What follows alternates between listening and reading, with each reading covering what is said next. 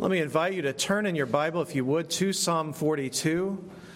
Psalm 42, it's found on page 554 of the Pew Bible. That's page 554 if you're using the Pew Bible, Psalm 42. Of course, as I ask you to turn to the book of Psalms, I hope you know this, you're not really turning to a book. The Psalms are utterly unique in our Bible. They are not a narrative like, say, Ruth. They are not a history like Genesis. And they are not a letter like Romans. Rather, the book of Psalms is a collection, an organized collection of hymns and prayers and songs written by the people of God, many different authors over a prolonged period of time. And you may not have realized this before, but they are an organized collection. They have been set up a certain way for you to read, for you to study.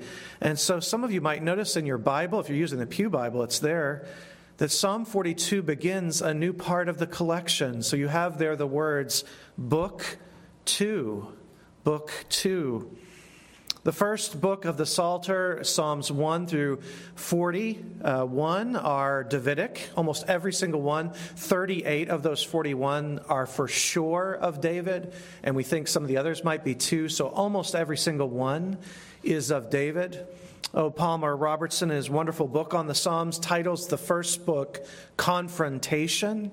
If you think back to some of the Psalms we've looked at, there's a lot of confrontation. You have God's anointed Messiah, David, seeking to take the throne, and yet there's all kinds of obstacles and difficulties, and many of those Psalms in the first book are about that confrontation between the kingdom of God in the world and the kingdom of the devil, and just the struggle for what God is doing in the world. We come now, though, to book 2 of the Psalter, and it begins quite differently. It begins with a series of psalms, 8 of them, that are not written by David, but if you look at the beginning of Psalm 42, they are written by the sons of Korah. The sons of Korah. Psalm 42 through 49, this little mini collection, is all done by the sons of Korah. These men were priests. Their father was a horrible rebel.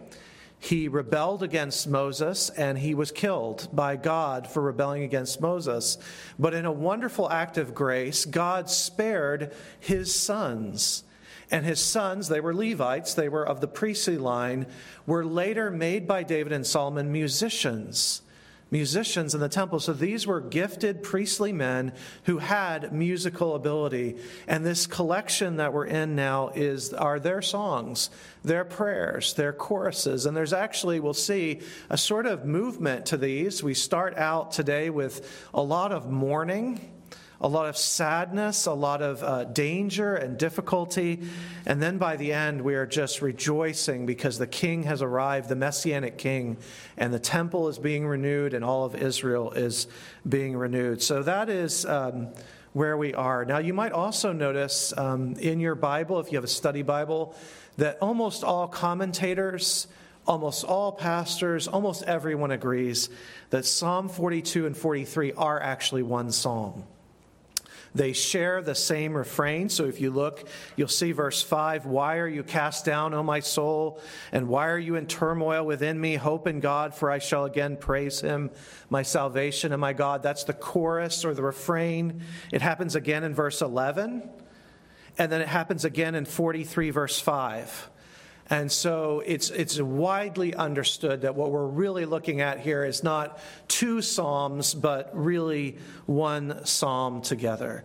And it's all held together by this wonderful, wonderful chorus and refrain that we find in verse 5, 11, and then 43, verse 5. That's like a lot of our hymns, isn't it? Like, "Great is thy faithfulness." We sing verse 1.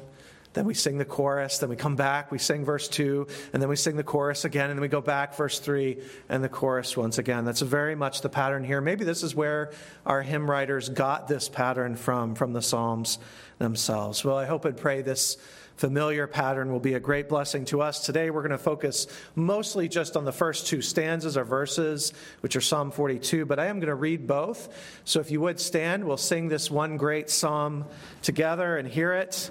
Psalm 42 and 43. As a deer pants for flowing streams, so pants my soul for you, O God. My soul thirsts for God, for the living God. When shall I come and appear before God? My tears have been my food day and night, while they say to me all the day long, where is your God? These things I remember as I pour out my soul, how I would go with the throng and lead them in procession to the house of God, with glad shouts and songs of praise, a multitude keeping festival. Why are you cast down, O my soul? And why are you in turmoil within me? Hope in God, for I shall again praise him, my salvation and my God. But my soul is cast down within me. Therefore I remember you from the land of Jordan and of Hermon, from Mount Mizar. Deep calls to deep at the roar of your waterfalls. All your breakers and your waves have gone over me. By day the Lord commands his steadfast love, and at night his song is with me, a prayer to the God of my life. I say to God, my rock, why have you forgotten me? Why do I go mourning because of the oppression of the enemy? As with a deadly wound in my bones, my adversaries taunt me, while they say to me all the day long, where is your God? Why are you cast down, O my soul? And why are you in turmoil within me? Hope in God, for I shall again praise him, my salvation and my God. Vindicate me, O God, and defend my cause against an ungodly people. From the deceitful and unjust man deliver me, for you are the God in whom I take refuge. Why have you rejected me? Why do I go about mourning because of the oppression of the enemy? Send out your light and your truth. Let them lead me. Let them bring me to your holy hill and to your dwelling. Then I will go to the altar of God, to God my exceeding joy, and I will praise you with the lyre, O God, my God. Why are you cast down, O my soul? And why are you in turmoil within me? Hope in God, for I shall again praise him, my salvation and my God. This is the word of God. Let's pray now and ask his blessing on it. Father, we do now pray and ask that you would open to us your word. And as you open to us your word, would you give us hearts that, like the deer in summer, pant for and long after the word, that we might receive it with joy, as it really is your word, and be transformed and encouraged by it. Give this grace to us, we pray, this hour, for we ask it in Jesus' name. Amen. Amen. Please be seated. As you probably noticed from reading it, this is a psalm of lament. Lament.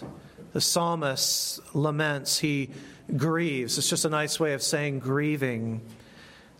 He's lost something. But what has he lost? Well, on one level, you might say, if you read these verses carefully, I think that he's lost access to the temple. On the surface, at least, that's the issue. And you can understand, remember, this is written by a priest, a son of Korah. You can understand how tragic and how terrible that was for him. He would be incredibly upset. This was his whole calling. His whole life was to make worship music around the temple. To be around it all the time was the joy of his life. I think of Samuel Rutherford, who is probably the man who's had the greatest spiritual impact on me. He was a Scottish pastor, and I remember reading his letters when he was under house arrest and how he would just mourn and grieve in every letter for his congregation, for his church, because he was like a priest without a temple. He couldn't go and lead people in worship. He couldn't go and preach, and it was quite literally killing him. And you can understand some of that here, and even more intensely for this son of Korah. He laments the loss of the temple. But I don't think it's just the loss of a place that is filling his heart at this time, because all the laments of Scripture, and there are lots of them, all of the laments of Scripture come back ultimately to a sense of loss that we feel all the time. That in one way or another, God is distant from us. That we have in some way lost his presence, his smile, his joy, the radiance of his face. And especially in times of grief and sorrow and suffering, we feel this intense sense of absence that comes with suffering and pressure and grief, and God often seems distant and even uninvolved. All the laments of Scripture come back to this one great loss and this great one question: where are you, God? The greatest, strongest, and most important lament in all of Scripture does this so well. You know it. It's Psalm 22. My God, why have you forsaken me? It's the lament Jesus chose for himself on the cross. To capture this grief, this desperation, this sense of the distance between him and God, this deep brokenness, the psalmist chooses in chapter 42 to use the metaphor of water to try and help us understand what he's going through. And so you'll notice in verses 1 through 4, the first verse or stanza, we have the metaphor of a deer, animal out in the wild, and it's the heat of summer. And the deer doesn't keep water stored anywhere, right? He's dependent on the streams, the brooks, and he's panting for water, trying to cool himself down. He's dying, literally, of thirst. And the priest says, this is how I feel. This is what life is like for me right now. And then in the second verse, verses 6 through 10, the second stanza, that picture of water grows even more intense, because instead of finding the cooling streams he's looking for, he instead finds a storm. He writes there, all your billows, all your waves have gone over me. I was seeking refuge in God. I was seeking those streams of still water that are promised in Psalm 23, that he would lay me down in green grass, and instead I got a storm. Instead, I just went deeper into grief and despair and worry and pain. And meanwhile, in the midst of all this, in the midst of this incredible picture of suffering, deep, deep suffering, you have this refrain, this self-talk. The psalmist turns both to God and to himself and says, why? Why am I doing this? Why am I not hoping in God? And he tells himself again and again, don't be utterly cast down. Remember who God is. Remember who he's been for you. He is your God. He is literally in Hebrew, your Yeshua, your Jesus, your Joshua, your salvation. So hope in him again. And there, I think, lies the key to the whole psalm, that he doesn't allow the suffering of this life to simply push him inward. He does do that in his lament. But ultimately, he allows the suffering of this life to push him outward towards God in prayer. And so he almost seamlessly moves, doesn't he, from intense grief, internal grief, to turning his eyes, his mind, and his heart to Christ and to who God is for him in Christ. But it's not easy. 3 times he goes down into despair. 3 times God answers him with refrain. It is not easy. Now, we're not priests, and our world is different. We don't have a central temple that any of us is sitting here grieving over at this moment, but the issues are the same. The feeling of desperation, the feeling of depression and discouragement that so many of us deal with, the grief of living in a world that is dominated by violence, by illness, and by death, and the despair that comes with it. So let's listen to his lament, and especially to his refrain, and may God use them to strengthen us in our own darkness. So let's look first at the lament, the first verse of the lament. It comes to you in verses 1 through 4. Look again at those verses. As a deer pants for flowing streams, so pants my soul for you, O God. My soul thirsts for God, for the living God. When shall I come and appear before God? My tears have been my food. Like they're being stuffed down his mouth, right? Day and night, while they say to me, where is your God? These things I remember as I pour out my soul, how I would go with the throng and lead them in procession to the house of God with glad shouts and songs of praise, a multitude keeping festival. You're probably familiar at one time or another in your life with the little contemporary chorus based on this verse, as the deer panteth for the waters, so my soul longeth after thee. And that is a lovely little song. I've enjoyed it, used it many times, and encourage you to use it. It's a lovely little chorus. But I do want to warn you a little bit in one way, because it kind of, in a sense, misses the point while still being true and lovely and useful. Because when we sing that song, if you sing it all the way through, it sounds like it is simply a song of longing after God and really an expression of delight in His presence and of enjoying Him. And of course, that is great and it's wonderful. Like I said, it's a good song. But it's actually not what this verse communicates. This verse is a lament.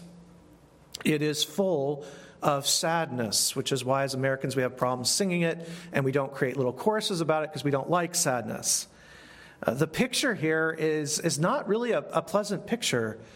As the deer longs for the stream, pants, is maybe even near death, is suffering, so my soul is thirsting for God. When shall I appear before Him? Why does He seem absent? There's more a note here that we can lose. If we just sing the chorus, we can lose here the note of desperation that is built into this. To put a finer point on it, we can name the exact struggle here, because the psalmist names it. The priest here is longing for the temple. He's longing for corporate worship. He's longing for being with believers in worship. Well, how do we know that? Well, verse 2 he writes, when shall I come and appear before God?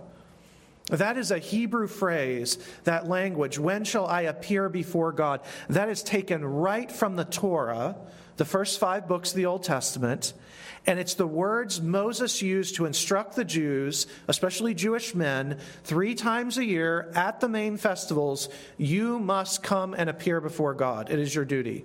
It is your calling. Come to the temple and appear in His full presence with other believers. And so that's what he's expressing. He's lost the wonderful liturgical festival life of God's people. And that's why we have verse 4, where he writes, I remember, I can think back how I would lead the procession to the house of God. He wants to get his lyre again. He mentions that here, one of his instruments, so that he can go in front of the congregation and lead them into the temple grounds in public worship. Now, because we're Americans, let's be honest, we're just not that into corporate public worship. Some of us are, some of you are because you've been trained that way in this church, but most of us grow up in sort of broader evangelicalism, believing that the real heart of worship is what you do in private. That it's really, God is really about private worship, and then when it's convenient and when it works for us and when the church has a good set of programs for our family, maybe we'll get involved in some public worship, but even the public worship really should be about my private worship. It really should be primarily about me in the pew by myself worshiping God. Well, the Bible just doesn't think like that. The Psalms don't work like that. And the priest here certainly doesn't think like that. He can pray, he can worship God privately, but he's lost something that's absolutely essential to him. And it's left him thirsting. It's left him panting. He's lost the public worship of God at the temple. Being away from the temple for him means feeling that God is distant. And so he writes, when shall I come and appear before God? Now, don't take that the wrong way. Because we're modern people, we're prone to take that line the wrong way. The son of Korah here, the priest, he is very aware that God is everywhere. He knows that. He is very aware that God is with him. You'll notice in this psalm, he talks about, your steadfast love is with me. Night and day, I feel your presence. He's far away from the temple, and yet he's writing this psalm of praise. He knows God hears him. So he's not unaware. He's not a fool. He's not superstitious. He doesn't think that God is just at the temple and nowhere else, like the pagan people around him. He knows God's everywhere. However, he is grieving something. It's a little bit of what we felt during COVID, right? When some of us went a year, for the first year in our life, our Christian life, without public worship, without hearing the voice of people around us declaring the praise of God. Something was lost. Some of us went many months without communion. For the first time in our lives, we went 6 months, a year, without the Lord's Supper. And he's grieving this. He's grieving the loss of these things. And so that's why this first verse ends the way it does. If you look at the very end of verse 4, what's on his mind? What does he want? Well, he puts it there. He wants a multitude-keeping festival. That's what's on his heart. Now, I want to argue that this is not just a piece of Old Testament faith, an old relic, but it's a spirit, it's an attitude, a thirst that should be with all of us. In saying that, I'm not, please don't misunderstand, I am not downplaying the power of prayer at home. I'm not downplaying the importance of family worship or private worship or having a prayer closet. I do all those things. I love all those things. They are just wonderful, wonderful times beyond description. But, brothers and sisters, you need to know this. The future, the glorious future, the permanence we're marching towards does not look like you alone in your prayer closet. The future looks mostly like this. All of us together, all of us praising God. The future looks like, verses 1 through 4, fulfilled. A festival, a multitude-keeping festival. Nothing makes this clearer to us, if you're wondering if this is true, nothing makes this clearer to us than the book of Revelation. You go into Revelation, you follow John through his vision, and he enters heaven, and what do you have? You have a massive festival going on with Christ at the center and all his angels and all the saints, all the people who've gone before us, all the prophets gathered together in what really is, if you look at it, a massive public worship service. And they're all caught up in it. And so that longing should be in each of us. Yes, we're not denying for a moment Paul's wonderful teaching that each of us individually is a living temple of the Holy Spirit. That is absolutely true. And it is true that we don't have a single central shrine like the Jews did. This is not a temple in the way that was, admittedly. However, we should be longing, we must long, if we're Christians, to be together in worship, and to ultimately to be together in the heavenly temple in worship. John is so clear in the book of Revelation as John tells us what heaven is like. Have you noticed this? The picture he paints is of a temple. You know, you've got the martyrs, we're told, who are under the altar of the temple. You have Jesus, when he first enters heaven, he finds Jesus robed as a priest, walking among the menorah, the great candlestick, which he says represents the churches. He's tending to the needs of the church. He describes heaven as it is, as a massive temple. And the scriptures tell us, the author of Hebrews tells us, that when the Jews built their temple, it was the model in heaven that was the basis. That was the original. And the earthly one was like a little diorama, a little model of what was actually really happening, truly happening in heaven. And did you know that the Garden of Eden, if you carefully study the opening words of Genesis, the Garden of Eden itself was a temple garden. In his wonderful book, The Temple and the Church's Mission, Dr. Gregory Beale shows in detail, for hundreds of pages, in detail, how the Garden of Eden was actually laid out as a temple, and how ancient people all through the Middle East for thousands of years built their temple compounds to look like Eden because they had from Adam a memory of what a temple should look like. And so, brothers and sisters, we are all meant to live in and around a temple. Therefore, we can join in the singing of this lament, can't we? We can each of us say, "How long, O Lord? How long until I can appear before you there in your glory? Till I can join the festival?" Not as some kind of death wish. I'm not talking about escaping life because it's hard. But as believers, there should be within us a trajectory, an orientation towards heaven, that we long to be there. We know we're meant to be in a temple as priests of Christ, to be there worshiping Him. And if you think this through, that underlying desire that we have should change the way we approach Sundays and corporate worship and laments. Since our AM and PM worship, our morning and evening worship, are the closest picture you get in this life of that coming festival, they should be your delight. They should be your delight. It took me a while to get this, but I remember as a young man learning over time that the highlight of my spiritual life was not primarily, as wonderful as it was, my quiet time with Christ, but rather my joyful festival time with God's people in God's house on the Lord's Day.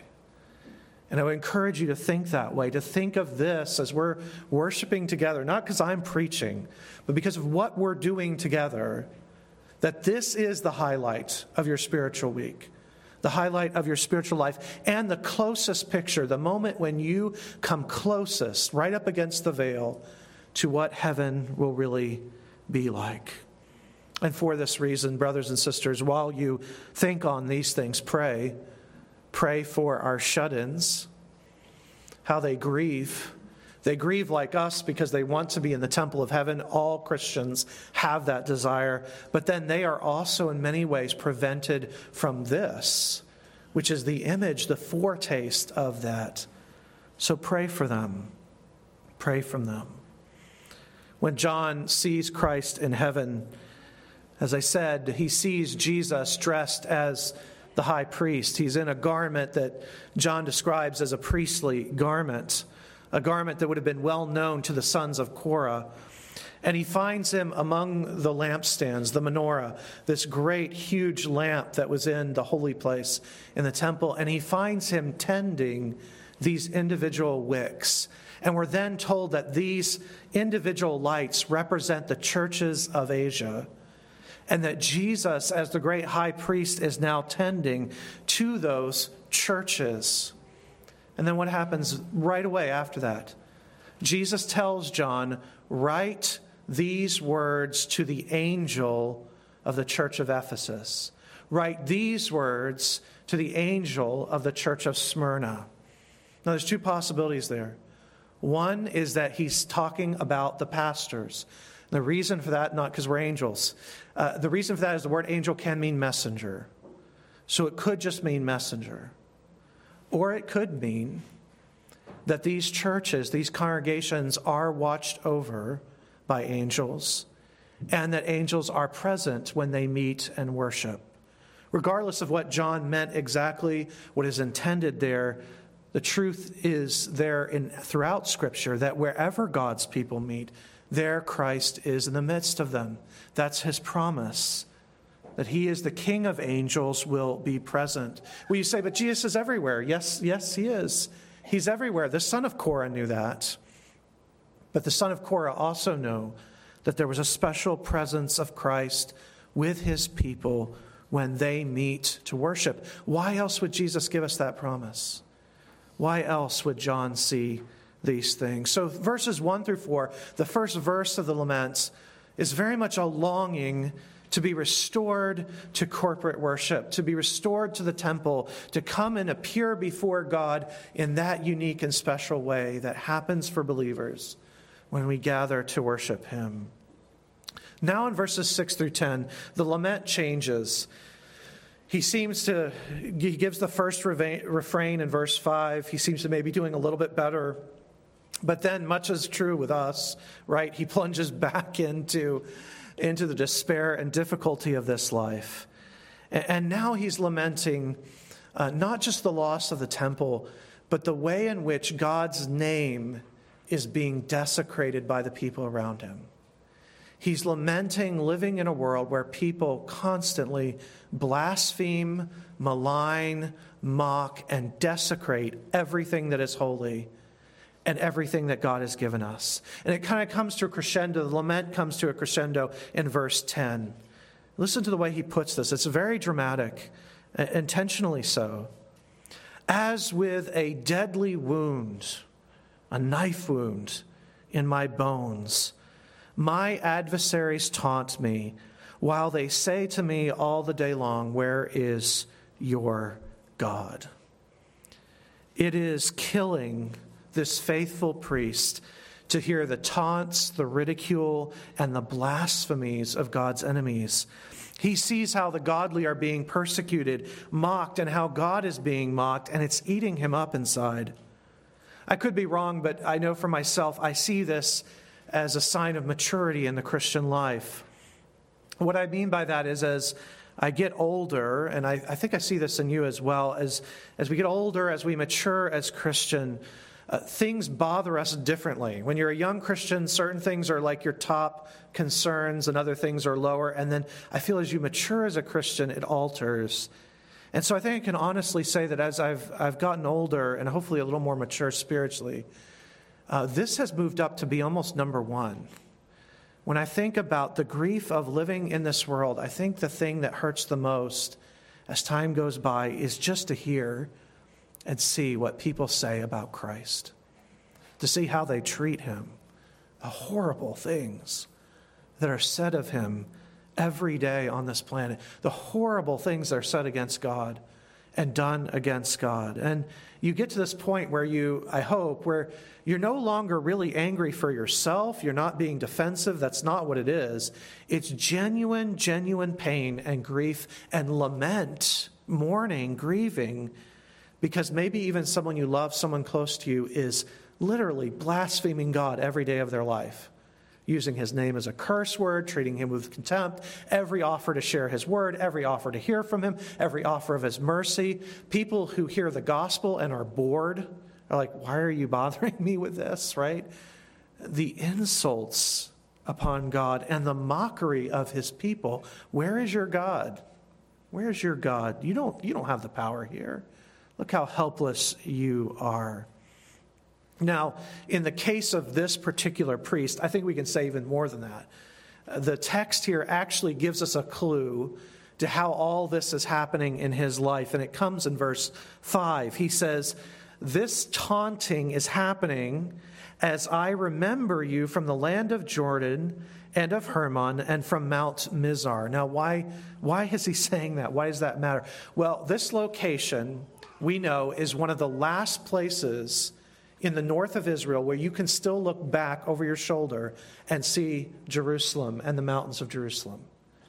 And it is also the exact path the priests were led captive away from Jerusalem into captivity into Babylon. And so you see the picture, right? The temple they love, the temple they've served at, has been looted by these pagans. And here's a priest being taken away from the only place he wants to be, the place he studied his whole life to be there, to do music there. This is where he wants to be, like a swallow finds its home, right? He wants to be with God at the temple. And here he is in the last place he can look back while still in Israel and see his home. And what does he hear? The taunts of God's enemies. Where is your God now? He didn't keep you safe. He didn't preserve the temple. We've conquered you. We've devastated you. We've looted your temple. We've taken everything of value away with us. And now we're taking the priests with us as well, so they can't do their work. And so he says in verse 7, "Deep calls to deep. I looked for streams of refreshment. Instead, all your breakers and your waves have gone over me." Some of you may recognize that language if you were involved in VBS this year. That verse, All your waves and breakers have gone over me. The psalmist here is either quoting Jonah or Jonah is quoting him. I don't know which it is, but it's the language of Jonah. It's the exact phrases, exact words from Jonah. And it expresses his lament that evil seems to be winning. And that's the desperation of this lament, seeking still waters and finding a raging sea. But even in the midst of this sea, notice he's not without help. Just as true for us, if you look back on your life, the worst moments of your life, you have to admit, as dark as it was, God was there. And he beautifully expresses this in verse 8. By day, the Lord commands his hesed. We thought about that word last week. His covenant love, his steadfast love, his faithful love, his 1 Corinthians 13 love. I will never leave you. I will never forsake you. That's hesed. And he says, by day, you're commanding your steadfast love as I'm marching in captivity away from my home, away from the temple. And at night, your song is with me, a prayer to the God of my life. The psalmist then is confessing what you have said to me many times and I have said to you, that in our worst times we were never entirely without comfort. Exile never means total abandonment for the God's people. God's faithfulness is eternal and it cannot be utterly withdrawn. That being said, the lament is real. The grief is real, and verse 10 is graphic. Like a deadly wound in my bones, says the psalmist. That is how the taunts of the wicked feel. If this was written about the exile, and I think it certainly was, then you can begin to imagine how this all would have felt to him. The pagan people ransacking the precious temple he served in, and all the while the understanding that they would have had that in the defeat of Israel, what has been seen ultimately is that their gods were more powerful than our God. And isn't that the sense of things that we often have, especially in our cultural moment? That our weapons are weak and the weapons of the enemy are strong and that they dominate and we languish. And so we can understand some of the deepness, the depths of the lament here. And so it deeply pains him, as I hope it does you more and more, to hear God publicly maligned and mocked. It adds to the pain of his exile. It's not just going away from the temple. It's the way it's happening. It's that it's happening under oppression and under defeat. And I don't think it's hard, is it, to connect these dots to our own lives. It isn't just our longing for heaven, verse 1. It's our growing sense of the loss of home and all that is happening here. The endless violence, the cruelty, the arrogance of the world that sickens us and makes us lament. Now, if you're there, and I would imagine all of us are to some degree in a place of lament, on and off at times, please know that Jesus has been there before you. In the Garden of Gethsemane, Elder Boyajian read that passage for us. In the Garden of Gethsemane, when Christ was weeping and agonizing, he chose to quote from this psalm.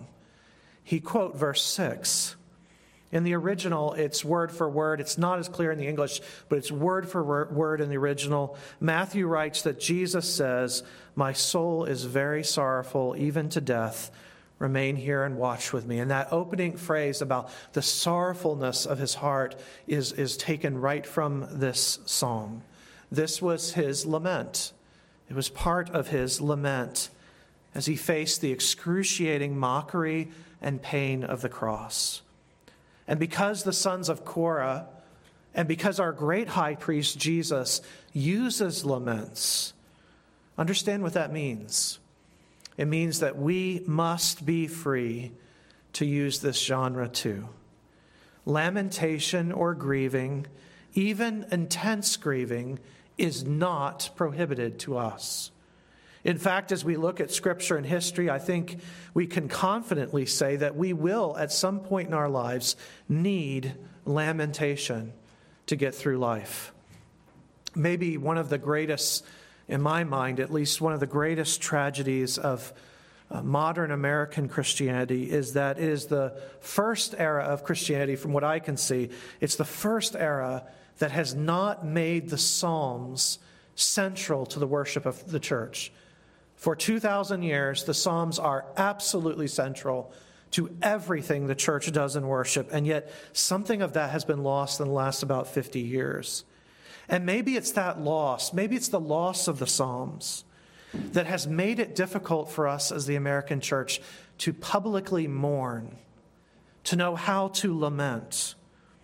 Maybe this is why it was in our context, in the American context, that we developed this twisted, false form of Christianity that you've heard about called the health and wealth movement.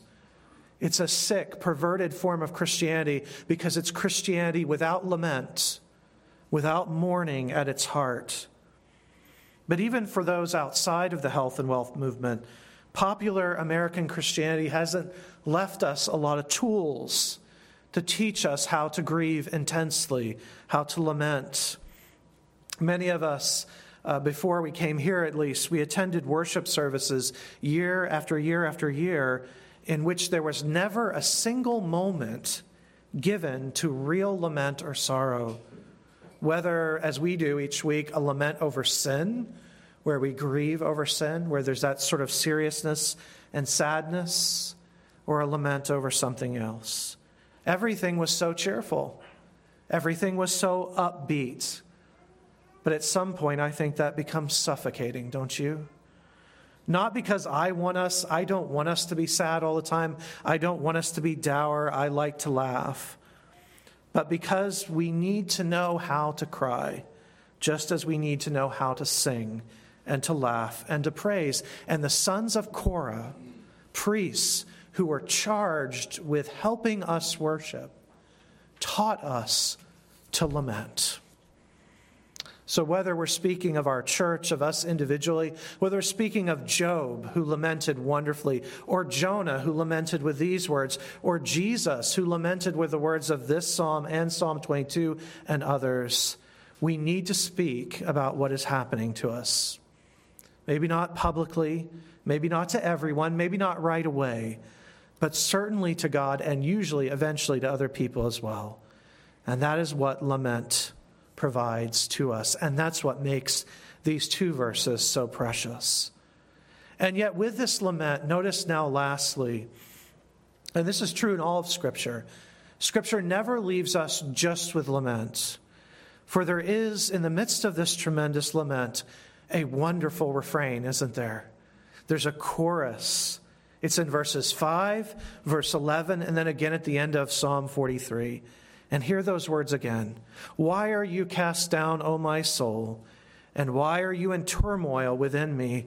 Hope in God, for I shall again praise him, my salvation, or literally my Yeshua.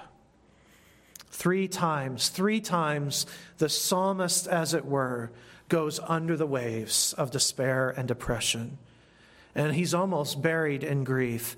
And yet 3 times, by the grace of the Holy Spirit, he comes back up for air, and we hear this simple and wonderful refrain. Just notice with me quickly 2 wonderful things about this refrain. First of all, notice what he's doing in it. Notice what he's doing in it. In this refrain, the psalmist stops listening to himself, and he starts preaching to himself. And that's one of the most important, maybe the most important thing, and one of the only helpful things you can do in despair and discouragement. Stop listening to yourself and start preaching to yourself. It's actually a kind of liturgy, as one author put it. His one self, his mourning self, is now speaking to his liturgical self. At one level, as a man, he's in total despair. He's going into exile. He's going away from the temple. His career is ruined. And he's in deep depression about the taunts of those around him. And yet in the refrain, that man, the part of him that is mourning, meets the part of him that knows God and knows theology and knows truth and is a priest. And the priest says, why? Why are you staying here? And the priest speaks to him and says, hope in God. Remember who God is. Martin Lloyd-Jones, a wonderful pastor, preacher, theologian, said that most of the problems in our lives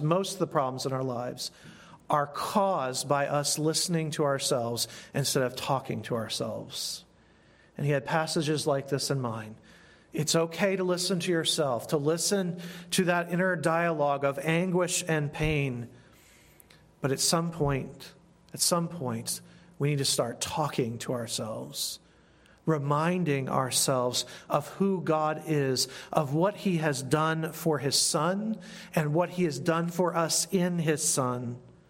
And of course, secondly, that's what's here, because it's not accidental that at the heart of this refrain is the wonderful word Yeshua, or Joshua, or you know it as Jesus. Why should the soul not be in anguish? Why should the soul not remain forever in turmoil? Why not just look at the world, look at our own lives, look at the pain and suffering, look at the misery, and just give up? Or simply just put your head down, try and get through as quickly as you can, and live in despair. Here's why. Because God is Yeshua. He is my salvation. And therefore, the darkness cannot win. The sadness cannot have the last say. I will hope in him. This is what the refrain preaches, and this is how he is held up. The only response then to sadness, to real gut-wrenching sadness, is liturgy. It's worship. It's praise. It's hope. It's faith. It's to say in our own heart one more time, hope in God. Hope in him. I will yet praise him.